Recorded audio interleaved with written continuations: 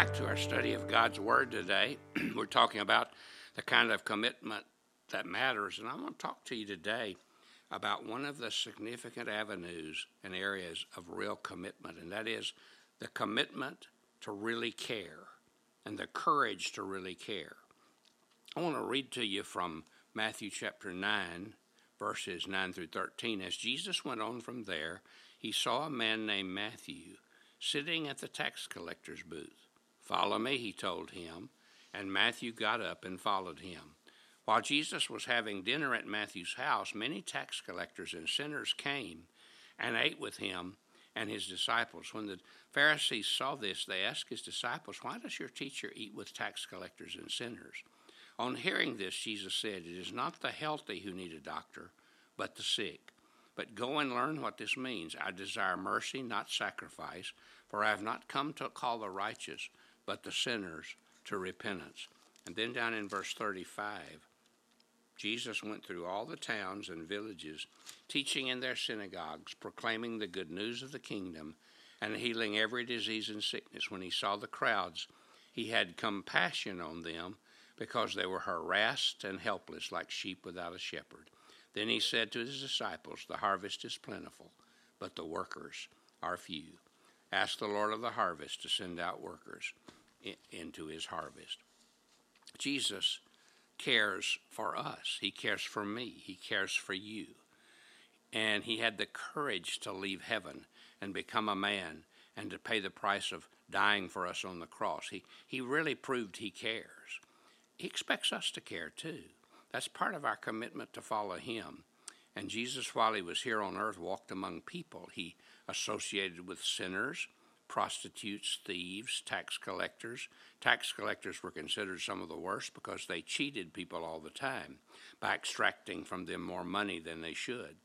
But Jesus befriended the good and the bad and the ugly. He came to die and save everyone. And how could he do that? Because he knew they needed forgiveness. He knew they needed salvation. And one day, he called to a man named Levi, or later Matthew, the one who wrote the first gospel.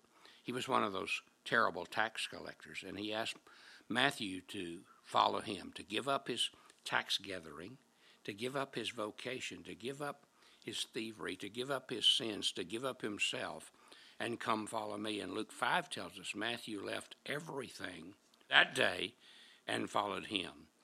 Matthew did an extraordinary thing. After he had made a commitment to follow Jesus and proved it by stepping out to do that, he had a party, and he invited all his friends, his tax collector friends, to his house to meet Jesus. And some religious leaders came too, and they were very upset with Jesus for meeting with these sinners, with these terrible, terrible, terrible people.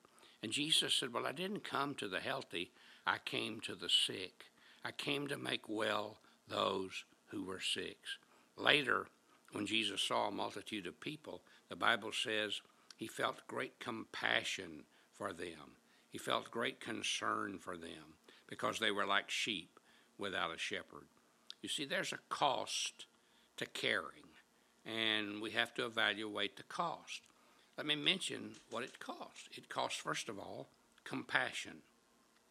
And the Bible says, seeing that multitude, Jesus had compassion for them. Compassion has the idea of you feel what they feel. You sit where they sit. You walk where they walk. You see, unless you've walked in another person's shoes for a while, you don't really know what they've experienced. And we often judge people not understanding what they're going through, and that what they're doing may be related to all kinds of things. In his innermost being, Jesus felt for these people. He really, really cared. They were distressed. It means they were battered and they were hurting and they were in pain. And people are just the same today.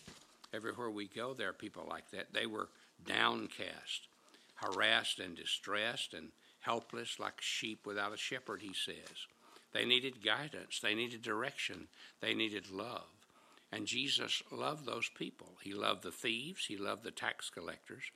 The Pharisees, who were the religious leaders and the standard of the day certainly did not, but Jesus did.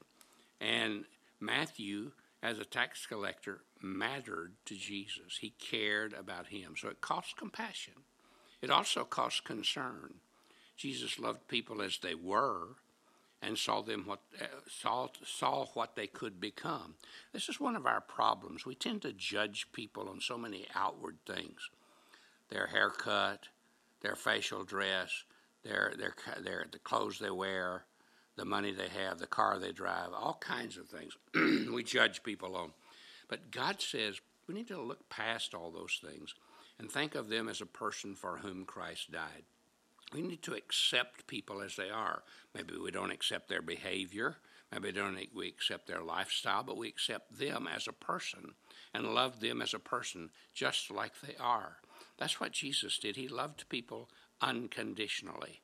And you see, there's a difference between acceptance and approval.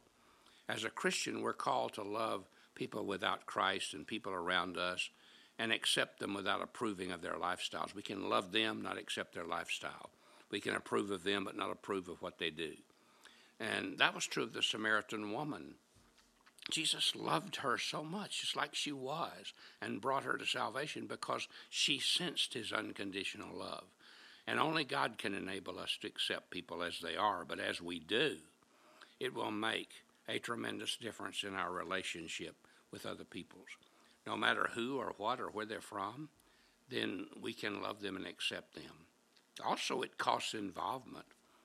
If you're going to really care, Jesus came to seek and to save the lost, and he said, "As the Father hath sent me, even so send I you."